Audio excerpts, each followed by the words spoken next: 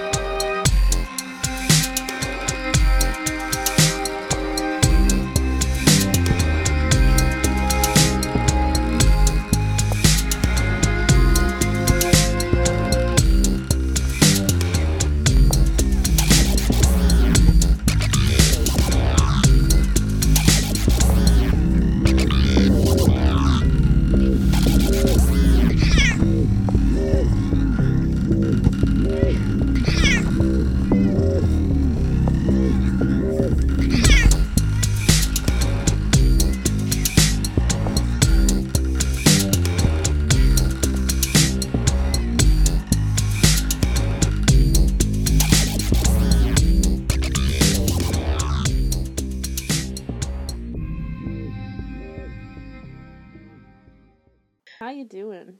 I'm good. How are you? Good. So, this story, I actually stole it from another podcast. From the podcast Small Town Dicks, which has, it's really good. The main three hosts, the one is the voice of Lisa Simpson. Yeah. And then twin brother detectives that she's friends with. And they have guys. So, this story, the guy who investigated actually told it, which is really cool. That's what they do. They always have those. The police officer investigated? Yeah, the guy who was assigned the case told the story. Yeah, okay. Cool. So it's first-person experience, him and, is kind of sensitive material. It's not a murder, but there's, some child abuse and sexual abuse. So a little trigger warning.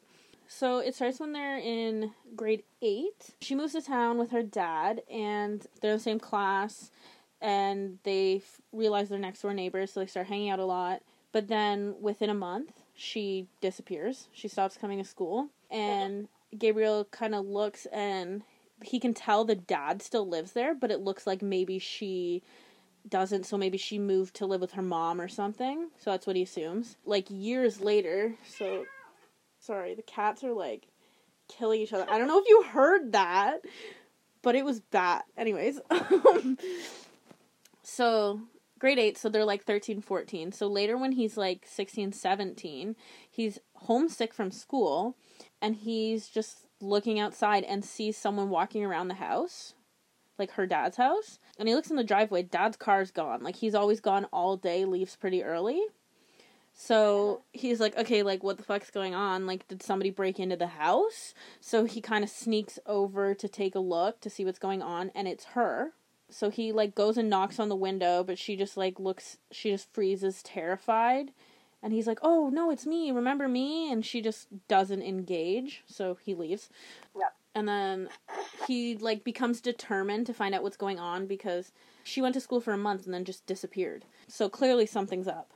So he goes back a few days later, and she, this time, will talk to him. And he's hey, it's been a while. Do you have Facebook? We should catch up. I'll add you on Facebook, whatever. And she says, she doesn't have Facebook, Instagram, anything. I'm not sure what year this happened, but she doesn't have any social media. She doesn't have a cell phone, and she's not allowed to leave the house. And she says, sometimes she goes to the store with her dad to get groceries and shit, but that's it. And she's not allowed to leave on her own or anything. Did they go to school together? So they went to school together for grade 8 for a month, and then she just stopped showing up. But she was new to the area, new to a school. Yeah. So she showed up for a month in grade 8, and that was it.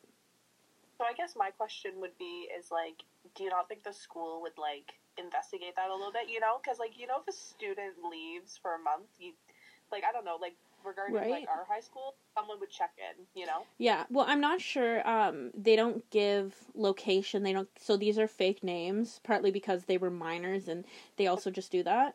Yeah. So I also don't know what state it happened in, So I don't know Right. what the dropout age is there. Okay, so this wasn't Canadian then. No, it's American. Yeah. Don't know where exactly. I think it was south-ish. Yeah. Like, I think it was one of the warmer states, but I don't know for sure, because they don't say.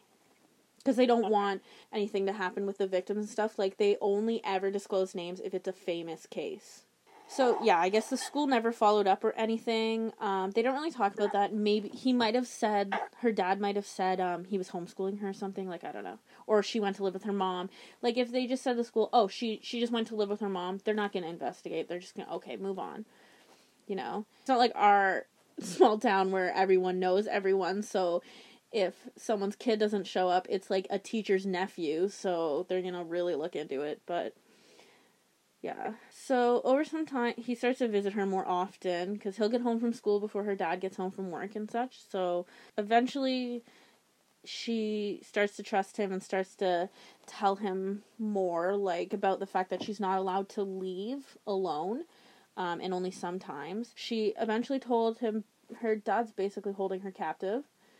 She only leaves, like, once a month or two. She stays inside, and he's been sexually assaulting her and physically assaulting her for, like, her entire life. Wow, yeah. Her only connections to the outside world are, like, these meetings they have, TV, and her dad. After a while, and it was, like, a long process that it took for her to gain his trust. And start telling him, and then eventually he kind of talks her into, like, you gotta get out of here, this is not normal, this is not safe, you need to leave. So, he tells his dad, who he lives with, and then he has an aunt in another county, and he talks to them, and he says, he has this friend who is having a rough time, her parents are immigrants, and they got kicked out of the country, but she was stuck here, so they left it to Mexico, so she's on her own, and he wants to help her out. So they're like, yeah, okay, Aunt has extra bedroom. She says, sure, your friend can come stay with me until her parents come back, whatever. Yeah. They have it set this one time that while her dad's out, he's going to come get her and they're going to go. So he goes, he knocks on the window, and he waits, and he waits, and he waits, and she doesn't show up. So he goes home and is like, fuck, okay, what happened? A couple days later, he goes over, and she tells him that the night before the day they had planned, Dad found out, and he tied her up to a chair and beat the crap out of her. Do you think he has security cameras in the home? Do you think that's how he found out? We'll get there. Okay. She won't let Gabriel call the police. She says, no way, he'll kill me. Which, to be fair, is pretty accurate.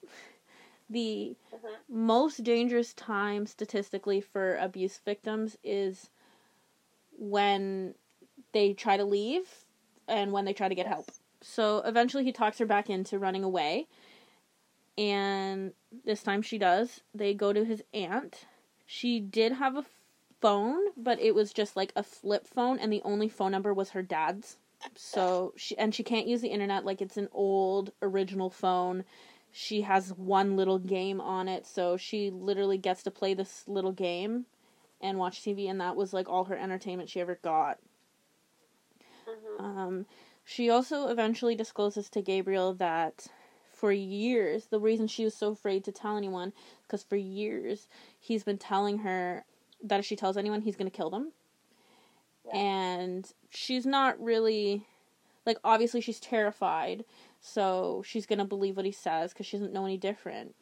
But once Detective Scott starts looking into this and everything, it seems plausible because her mother just kind of disappeared.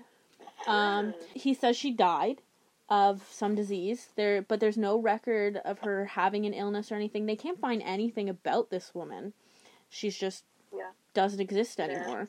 And she doesn't remember, Victoria doesn't remember her mother, like, past the age of 3. So she has, like, one memory of her. And that's it. Yeah, should be. So the whole time she's gone, he, of course, is texting and calling her, trying to find out where she went, because he's terrified, because he thinks he's going to get found out. Yeah. So she ignores the text, she ignores the calls, but one night, she looks at Gabriel and she says, you know, I want to call my dad. No. And he's like, okay, well, and he sits with her the whole time for support. He's really great. Like, this kid's so good with her. Yeah. So he sits with her to kind of listen in and try and help stop her from promising anything. And of course, as soon as she picks up the phone, he's had a few weeks. I think it was like 3 weeks in to her running away. So he's had a few weeks to kind of decide how he's going to approach it if he hears from her again, and how he's going to convince her to come home. So he, of course, plays the guilt card, saying, like, how could you do this to me? Your mom up in heaven would be so ashamed that you left your family. Shit like that. Yeah. And he says, I know you're with that boy. What did you tell that boy? Why are you with him? Do you love him? Did you leave me for him? And she's like, no, Dad, I'm alone. I just needed to get away. I'm not with anyone. And she doesn't make any promises. She's just kind of like, no, Dad, I'm fine. I'm alone. No one knows. I've told no one. I just needed a break. And I guess it works. So the phone call ends eventually there. And after about a month or so of living with the aunt, he convinces her to go to the police station, and that's where Detective Scott comes involved. It actually starts, it's just like, I think he said it was like early morning, he's just gotten to work, and then the secretary is kind of like, this story these kids are telling me sounds fucking insane. I don't know if we should believe it, but you definitely need to talk to them. So he takes them back. They're 17 or 18 years old, but she has the demeanor and behavior of like an 11, 10-year-old. Oh, yeah. So she seems very young. He has their victim's advocate sit with her while he talks to Gabriel first. Yeah. And Gabriel kind of tells him everything I've told you already. And then he talks to Victoria, and he starts it off with, like, positive reinforcement, saying, like, wow, you have a really good friend. He seems like a really nice kid. I'm glad to hear you have such a good friend. It sounds like you've had a tough life, you know. And then he starts asking her about what she likes, and she says since moving to the aunt, she started getting into reading. She really likes Goosebumps books, and they're old enough. He'd read them too when he was younger, so they're able to bond over that. So eventually he kind of is like, okay, so tell me what's going on. So she confirms everything Gabriel's told him. So it's this point, it's like, okay, this is like really what's going on. This is true. Because at first they're kind of like, this sounds absolutely crazy. Are these kids pulling our leg? But yeah, she had been in school, elementary school, but once she hit grade 8 and she was older, talking to kids, starting to understand that this isn't a normal father-daughter relationship. So he pulled her out of school because he was afraid she was going to tell people and then he would have to kill them. And this is when she said, you know, he told me all the time he killed people. She also had tried to tell someone when she was 8 years old. She ran up to, it was like an EA monitoring the schoolyard. And at recess, and she said, is it okay if my dad touches me? And the lady said, oh, don't start this, go play. So this really reinforced for her that she couldn't tell anyone, and he was right. No one would believe her, or she would be bad if she told people. And she also tells Detective Scott that the first time she remembers it happening, which is commonly what they'll do is they'll ask about the first time, the worst time, and the most recent. She remembers it starting when she was 6. Yeah, young. So, yeah, not immediately after her mom died, but pretty close. So he's just a regular detective. He's not actually properly trained to interview children. Yeah, okay. So he contacts the local children's advocacy center and has someone interview her there. And she goes there for a while, and then they go back to the aunt's house at night. But he has them come back in the next day. Because they're not in trouble, so they don't have to stay there. So he convinces her to call her dad. Doesn't convince. He asks, will you call him so I can hear, and we can get some evidence. Because they can't just arrest him. Unfortunately, they can't just arrest him on what she says. No. It has to be factual. Yeah. It is factual. That has, they need more in order to lay a charge and proceed with it, Right, because otherwise it's just hearsay. They could interview him with just what she said, but he could say no to coming in. So for sure. So she calls him on the cell phone, so he knows it's her calling, puts her on speakerphone. Before they went ahead with it, they kind of practiced what she would say, and Scott had a list of specific questions and, like, terms and stuff he needed her to fit into the conversation so he could get the evidence he needed. Yeah. So they call, and the father kind of goes back and forth between being incredibly aggressive and angry, and then being accusational, and then going, oh, I love you, I miss you so much. So he'll go, you fucking bitch, how dare you, and then, oh, I love you so much, I miss you so much. I'm just being mean because I miss you and I love you. So, and he again brings up, I know you're with him, and she's like, who's him? I don't know what you're talking about, like, I don't know anyone except for you, I'm not with anyone, I'm by myself. He says he's gonna get her uncle, to get her a hotel room for a couple weeks, and he's gonna save money, and they're gonna run away to Mexico. Right. And she's like, I don't want to do that, like, I don't want to come home to you. And he's like, why not? And she's like, because of what you do to me. Like, because you have sex with me. I don't like it. I don't want you to do that. Yeah. And he, of course, pulls the, well, I didn't know you didn't like it. Oh, he's like, well, you never really said no. How would I know? And she's like, Dad, like, you've been doing it since I was 6. How would I know different? Like, you've normalized it for me. How am I supposed to know that this isn't what everyone else did? And you tell me you kill people, and you're not afraid to. Yeah, especially if she's, like, not familiar with the outside world, right? Because she was, like, so closed in within her personal home. Like, that's normal to her. Like, if she was at school socializing with other classmates, like, she would just know. Like, like, conversations would come up like that. Like, she'd probably be like, oh, yeah, that isn't normal. You know what I mean? Yeah, like, there's a reason he never let her go to friends' houses or anything, or really make friends, because then she would go to friends' houses and see their relationships with their parents are very different, and hers isn't normal. And that's why he pulled her out of school at 14, because teenagers start talking about sex and start experimenting, and she would quickly find out not everybody has sex with their dad. So she kind of, with, of course, I don't want to say permission, but Scott's aware she's going to make this promise to kind of incriminate him more. She says, okay, fine, like, I'll come home, but you can't have sex with me anymore. And he was like, no, that's okay, I'll just kiss you on the lips like normal dads do. And she's like, no, what? No. Like, that's not fucking normal. And he's like, well, you were always okay with it until we moved to the new house and you met that boy, and going on and on. She's like, no, there's nothing to do with the boy. Like, stop talking about this boy. I don't know what you're talking about. There's no boy. I'm just by myself. I just needed a break. I just needed alone time. Whatever. So he's like, fine, you're gonna come home. Like, I'll set you up at the hotel. Your uncle will set you up at the hotel. And then I'll come get you, and then we'll go to Mexico. And she's like, sure, whatever. And she's like, Dad, where even are you? Like, are you home? Where are you? And he's like, no, I'm off at work. That's why I can't come get you, because I'm off in this town doing work. So then, that's perfect. Right away, they can find him. So they do an emergency ping, because he's got more than enough evidence for that.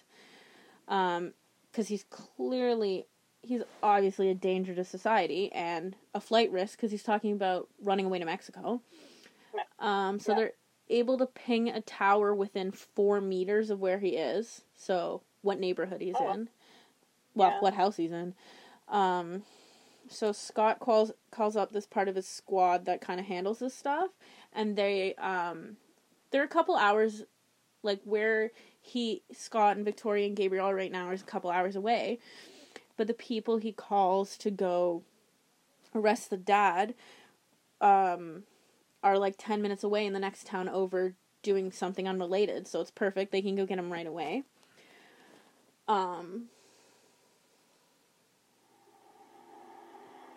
Shit, I was gonna say something else.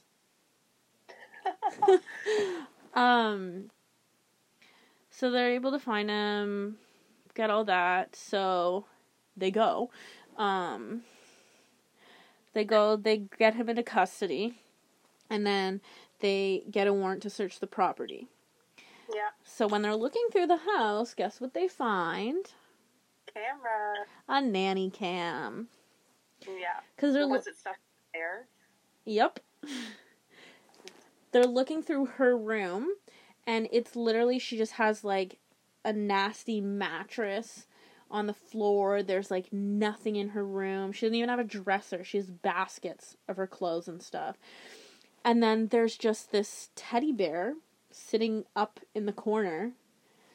So one senior officer is like, can anyone guess why that's there?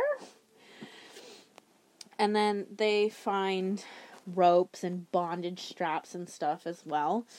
The house is disgusting. It looked like it had never been cleaned. There was next to no food. There was just like Mr. Noodles, ramen noodles, and shit like that you can't live off that shit, but they were. They also find a little hole in her wall. He was a what do they call those? Not like a peeping Tom, but there's actual like a voyaging. Or, yeah, something like that. Yeah. You know what I mean? Yeah. In my brain right now. Yeah, so they think either that or he had put a camera through it. So either he was watching her through it or like with his eye or with a camera. And they see there's like cables nearby connected to his TV that kind of go towards the wall. So they think maybe he put a camera there and then it was just on his TV so he could watch her all the time. Yeah. And she had no idea about the camera. She didn't know about the thing. And that's how he knew about Gabriel. Because the window that Gabriel always came to was right in sight. Because she only ever was in that room unless she had to go to the bathroom. She was only allowed in that room. So, of course, the interview with Dad does not go well. And Detective Scott says he is so tense and his presence is so aggressive that he made sure there wasn't even a pen in sight because he was really, like, concerned this guy might try to stab him. Because from what he heard, the claims of the dads that he kills people didn't seem too far off. Yeah, for sure. Because they asked him that in Small Town Dicks. Yardley asked him, did you think he might have? And he said, yeah, it seemed plausible. He also, on the phone call, I forgot to mention this, on the phone call, where she had him on speakerphone, when he was talking about running away to Mexico with her, he had made a comment like, we're gonna go, but we're gonna have to kill that boy. So I'm gonna come get you, we're gonna find him and kill him, because I know as soon as I get you, he's gonna tell the police, and then we'll run away to Mexico. So he not only incriminated the assaults, physical and sexual assaults, the captivity, but he also talks about killing someone on the phone call, so that's another thing they've got on him. Yeah. Plotting, yeah. Yep. So, I don't know if you're going to get to this, but was he found guilty in the court? Yes. Okay. Do you get to that eventually? Yes, yeah, I do. Okay. Because I do.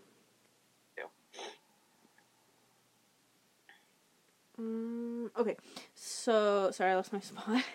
So, in the preliminary hearing, so, Victoria and Gabriel, both witnesses, of course, she's on the stand, and she faints. And Scott's there, and there's all kinds of commotion, people are leaving, they're rushing people out. So Scott runs up to help her, and then all of a sudden Gabriel's beside him. He wasn't even in the courtroom. He was in a different room being held, but he saw people rushing out and being pushed out, so he knew something was going on, so he ran in to help her. Aww. He's that good of a friend. This boy is such a good friend. Yeah. So she goes to the hospital. She gets cleared. It's just a stress faint. You're fine. She sends back, and she actually goes right back to the afternoon session of court. She goes right back. She's like, that's it. I am done. Let's do this. Scott kind of talks about what the dad's defense attorney asked her, but he doesn't, like, say what. Because it was that bad. Because they're limited to what they can ask in front of the jury, but in the preliminary hearing, they're not. So he asks all kinds of inappropriate, disgusting things. Like, this girl might be 17 or 18, but intellectually she's 10. And Scott said he actually thought it was very unethical and that those questions shouldn't be allowed. So it had to be pretty friggin' bad. Yeah. So my question is, this is what I'm wondering. So in Canada, I know we have a defense that is not criminally responsible. So that means, like, in a court verdict, a person that has committed an illegal act, they can claim that they're not criminally responsible due to a mental illness. Right. So I wonder if he played that. So he doesn't. He might have tried to and was advised not to, because I've also learned about that in school, and it would have been disproved pretty quickly because he showed he was, like, when that happens, you kill someone because of psychotic break, and then you walk around in the bloody clothes and you don't know what's going on. But there was proof of him trying to cover up his crimes by not letting her go to school, not letting her have friends. If it was because of a mental defect, or mental illness, sorry, he wouldn't have known to hide it. So I don't know if he might have said, well, why don't we do this to his defense attorney? And they would have said no, like, they'll disprove it immediately because this has been going on for years, whereas those are usually for a single instance. Yeah, it would just be if he, like, did, like, he did play that card, if it would have played out differently. You know what I mean? Yeah. Like, who knows? But yeah. He didn't, which is good. Mm-hmm. But, so they go through the whole process of jury selection, the process of setting a date, and they've subpoenaed witnesses, and then he decides he's going to take a plea deal. I mean, it's... Because I know the courts don't move fast and usually try prolong more than they have to, you know what I mean? So, like, at the same time, it's good for her that he kind of did take a plea deal, but not at the same time, you know what I mean? For, like, because it's very hard on the witness or the victim to prolong a trial like that, because you pretty much have to relive the experience, right? Yeah, it's definitely thing as the actual events that happen, you know? Mm-hmm. It's definitely good that he did take a plea and they didn't have to go to trial for sure. Depending what the plea. Yeah, and what pissed everyone off the most is that the fact they'd done the preliminary hearing. Because they wouldn't have if he had taken a plea deal from the get-go. But he was refusing to plead guilty. And they went as far as calling the witnesses, selecting a jury, setting a time. So all these people were prepared to go to court, and then he goes, never mind. So this Scott kind of said this is another way of him trying to control the situation till the last possible minute. So what was his plea deal? There wasn't one. The DA was like, there's no fucking plea deal. We never gave you a plea deal. We don't have a fucking plea deal. Sorry, but no. Like, you've gone this far. We never offered you one. We've never discussed one. So, like, they hadn't even considered one because he refused to plead guilty. So instead, what he does is he pleads open to the court. So the jury decides. Is that what it is? No, the judge. So there's no jury. So it's kind of like a trial by judge, basically. Like highway kind of deal. Yeah. So they basically go through the trial process. He hears both sides. I'm not sure if they did call witnesses. I think they did. Still call witnesses to prove their points, of course. So typically when this happens, the judge will pick kind of in between. So the defense will say, well, we think the minimum, Yeah, and they bicker back and forth. Yeah, and then the judge usually goes in the middle when the defendant pleads open to the court. But the judge went with max. So he was being charged with 21 different offenses. Assault of a minor, kidnapping, whatever, all kinds of stuff. They were able to do 21 different counts. He got charged with the max for every single charge, which totaled to, guess how long? Oh gosh, that would probably be like a ridiculous number, because usually it's like life, but like no one lives for like 330 years, you know? So, yeah, he was sentenced to 225 years in state prison. I was up there. I was good. Okay. It was pretty, I'll give myself that. I was close. You were close. 330 is like basically 220 because it's like numbers repeated, right? But like, was he given the death sentence? No, they still do that. It depends on the state. Right, because the U.S. is... Yeah, okay. Yeah, so it's by state, and I believe this state did not have the death penalty. Okay. Because I think only, like, less than half still have it, and a lot that still have it never actually execute. Because there's so many people that are on the death, like, registry that they never get to it. Mm-hmm. I forget where I was reading that. Yeah, and, like, so many people in the states where it is available, sometimes they will, like, in extreme cases and not in others. Mm-hmm. So these people they're almost suffering more by never being executed because they have to live their entire prison sentence, not only alone, but constantly wondering, are they going to kill me? When are they going to do it? Because they don't always give a lot of notice. Sometimes they'll give, like, a couple days notice before execution. So these people live... Oh, no. Last meal requests. Yeah. Those are always my favorite, the last meal requests. Yeah, there was some serial killer got, like, a peanut butter and jam sandwich. Oh, yeah. Like, sometimes it's...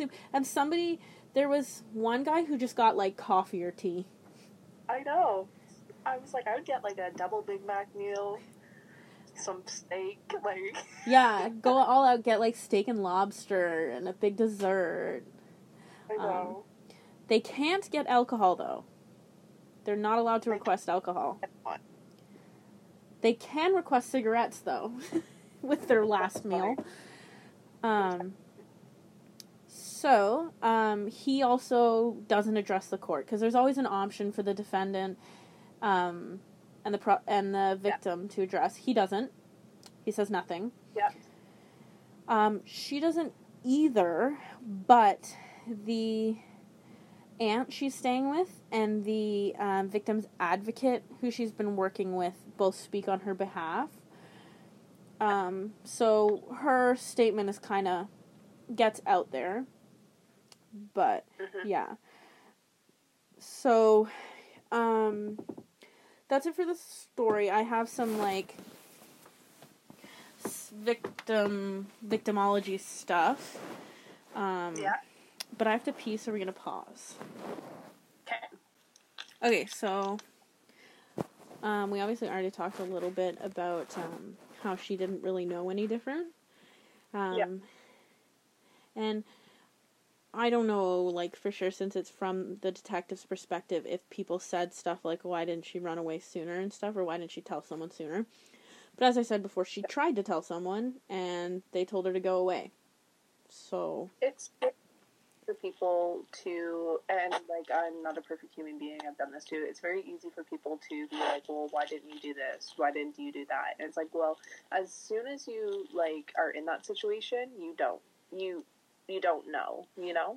Yeah, you can predict how you'd react, but once it happens, you never know. Just like you can say you're going to parent this way or that way, and then you have the kid and it doesn't work out that way. Or, yeah, I'm going to do this and this today, and then there's a car crash on your route, so you have to, everything's different now. yeah. And she was so young. She was 6. And it was just her and him. There was no one else in the family. And it, on average, and I got this stat from a different podcast from the Murder Squad with Paul Holes and Billy Jensen. And Paul Holes is the detective who caught the Golden State Killer. And he worked on the J.C. Dugard case, too. Okay. But he said, I believe it was him that said it, or a guest on their podcast, said it takes the average domestic violence victim 7 attempts to leave. So they'll leave 6 times and come back, and then the 7th time they finally don't. Yeah, I think that stat from somewhere too. Mm-hmm. Sounds true. And like I said before, they're in the most danger when they leave.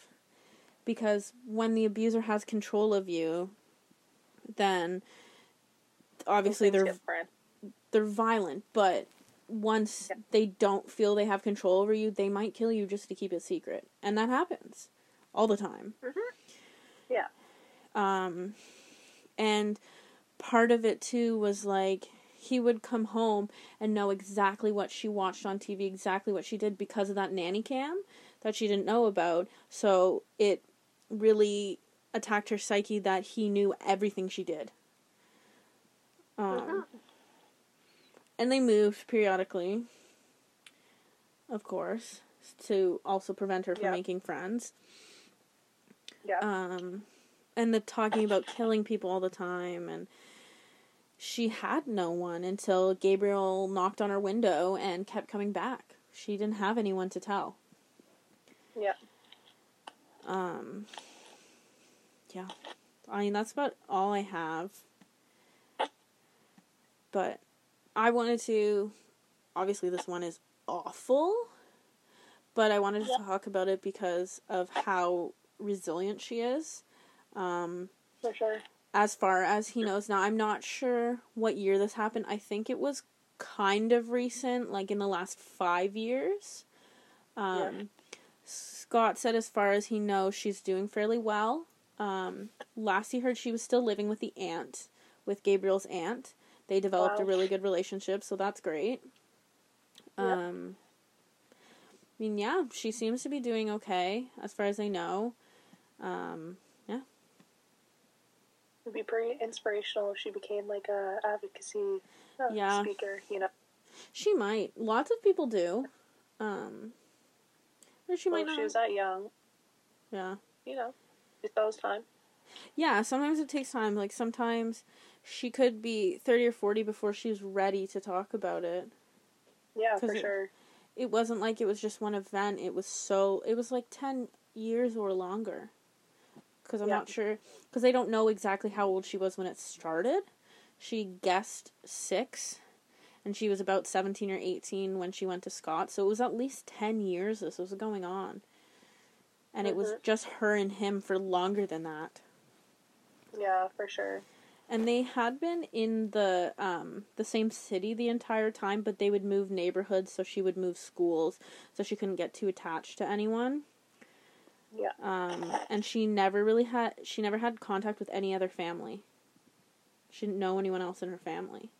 Except the uncle that he mentioned was going to put her up in a hotel. I guess she knew that uncle then. What's going on then? I mean, not a great contact to have, you know? Yeah. But she got out alive. She's okay. Yeah. So, I think kudos to the investigator as well on the case, and everyone that played a big role in that. Yeah, he said it was definitely one of the hardest cases ever. But it kind of has a happy ending, I guess, because he's never getting out of prison, ever. And she's safe. She's doing a lot better. She's, I think he said, last he talked to her, she was working towards her GED. Good. So, trying to get her education so she can get out there and have a life. You know? Yeah, that's good. Cool. Mm-hmm. So, do you have any more questions about the case? No questions. I think pretty much you answered everything that I want to know with the case anyways, because when you talk about it, questions come up, you know? Yeah. Yeah, and that's really... I got this all from listening to the podcast, so... Yeah, okay. I pretty much wrote down every single thing. So... It'd be time consuming. Yeah. Well, yeah, it was like an hour long, but I was pausing every 2 minutes to write stuff, so it took longer. I think the podcast, I'll name some of the ones that I've been listening to. Just give me 2 seconds here. Yeah. So I'm listening to Crime Beat. That's by Global News. Oh. Super good. CBC has a really good podcast. Which one? It's called Someone Knows Something. I listen to that one too. Someone Knows Something. Oh, so good. And then a new one here too. It's called 13 Hours Inside the Nova Scotia Massacre. Oh. Mm-hmm. So you should give a listen to that one. Yeah, I listened to Someone Knows Something, and there was like, I think it was the first season, it was like Near Us. Yeah, hands down, I think that was my favorite. Yeah. So far. I haven't listened to the newest season. Okay, do it. But I usually, when I listen to podcasts. When you what? Work out. Yeah. I do when I'm doing skip. Yes, driving, yeah. Yes, driving everywhere. I did like driving to and from practice and stuff, but obviously that's not happening right now.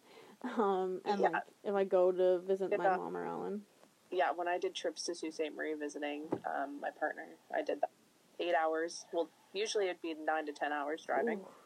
And I would do straight podcasts. Help me get through it. I have like 8 on the go right now. One of them that I listen to that's Canadian, it's called Dark Poutine. They did a really good episode on the Nova Scotia massacre. They have like a Facebook group, and one of the women in it was actually from the community it happened in, so they interviewed her, and she gave some really cool insight, and like, it was such a small town that her and her 3 children each knew someone different who was directly impacted. Wow. So like a friend's mom, an aunt, like... Yeah. I'm listening to, obviously, Small Town Dicks, which I got this story from, Murder Squad, which I mentioned, My Favorite Murder, which is the first one I listened to.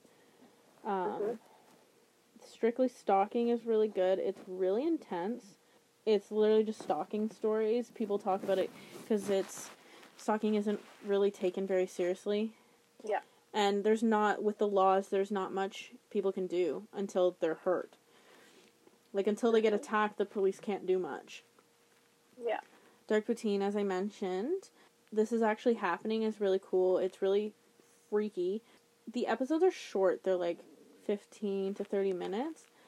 But it's, like, episode 1, what if your boyfriend lit himself on fire?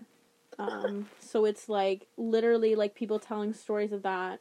What if you're an alcoholic at age 9 is episode 2. But they're not all that horrific. Like, one is a woman in her 90s talking about what it's like to be that old and know you could die anytime, and her not being afraid of it because her partner's up in heaven waiting for her and stuff. So they're not all intense like that. Or what if you had your first kiss at 27? Like, that's not... I like what ifs. What ifs make you guess. Yeah. So they're all, like, all the episodes are called a what if, but it's, like, the person telling the story. The newest one I've been listening to is called And That's Why We Drink. And it's 2 friends. The one tells a ghost story, and then the other one tells a true crime story, and it's really good. I have more, but I'm not going to bother getting into all of them, because there's so many. Especially right now, because skip is, like, all I'm doing with my time. Yeah, for sure. I've been pretty busy with work, so. Yeah, what do they have you doing these days? Well, since COVID, right, I'm working from home, so I'm just doing, like, procuring information, products, like, just stuff that they need, so I'm just getting quotes for everything, so that's what I can do from home, at least, for my job now, so. So it's, like, getting quotes of, like, how much stuff's gonna cost? Yeah, so it's stuff I can at least do at home, because a lot of my job I can't do at home, you know? Yeah. How long have you been working for the RCMP now? So, I started when I was a student in 2018, because I have a federal student work experience program, and I applied for that, and yeah, that's when I was a student I started, and then I kept on getting contracts and stuff, and then they bridged me into full-time. So, like, 2 years now? 2.5? Yeah, 2.5. Wow. It feels not that long, but yeah. That's exciting, though. I'm just getting old, that's all. What do you have to tell me about? Okay. It'll be kind of a lot shorter than yours. So it'll just be like a little blip. So, gosh, this was so long ago. So, they named it the Devil's Visits Drummond Township. And they named it Canada's first mass murder. Oh. So it happened. I know, interesting, eh? And like a little small town Perth, you know, where we grew up. So it was in December 10th, 1828. So I kind of wanted to cover like an older case, because a lot of the cases don't get covered. You know what I mean? And it's just so... I find them interesting to read, because on the news now you just hear murders left, right, and center. Yeah. You know? So I just have a little brief, so let me find it. Okay, I'll just read the little intro that it has here. So, at about 3 a.m. on the cold morning of Wednesday, December 10th, 1828, John Toulis, who lived with his wife Margaret and their 8 children on a farm in Drummond, about a mile north of the village of Balderson. So you and I would know this, where Balderson is. Yes. Best ice cream. Yep. So he was the neighbor of a Thomas Esby. I think I'm saying that. I'm not too sure. It's Easby. I have no idea. Esby, whatever. So the Esby cabin was on fire. So, obviously, like, John Toulis, the neighbor that has, like, the 8 kids, rushed over to the cabin and was like, what's going on? And, the Esby guy, John, I'm just going to call him Esby, because the first name is pretty irrelevant. He said he mastered the fire himself. What does that mean? I don't know. It's old terminology, like 1828. Who knows? So, but, like, do you know if he means, like, he took care of it, or he started it? Yeah, so he started the fire himself. So, like, he was on trial, right, for killing his family, but, like, arson. It'd be arson now. So, how many people were in the house that died? I believe there was 5. The way I read this article, it was 5. Wow. So, during the 6 months of, like, the trial, Esby spent in the Perth lockup, which he got to eat his last meal. And they mounted the scaffold in mid-August for his, because he was put to death. What was his last meal? It doesn't say. It does not say, which I'm very surprised. Probably like stew or porridge. Probably, yeah. And it was right in the courthouse in Perth. So what he was convicted for, he murdered his wife and children. And he was hanged right in front of the jail and courthouse. And his actual body has been buried at the English Church Cemetery, which is in Perth. Mm-hmm. And though he had told the December 1828 inquest that the death of his family was an accident arising from their straw mattress catching a light from the fireplace. So that was his story, was that right. Their mattress caught on fire, but he actually started it himself. When the inquest happened, there was wounds that were found on the body that the coroner couldn't, the wounds that were found on the body couldn't happen from a fire. You know what I mean? Like, there was gashes. Right, a straw mattress isn't gonna make you look like the shit's beaten out of you. Yeah, exactly.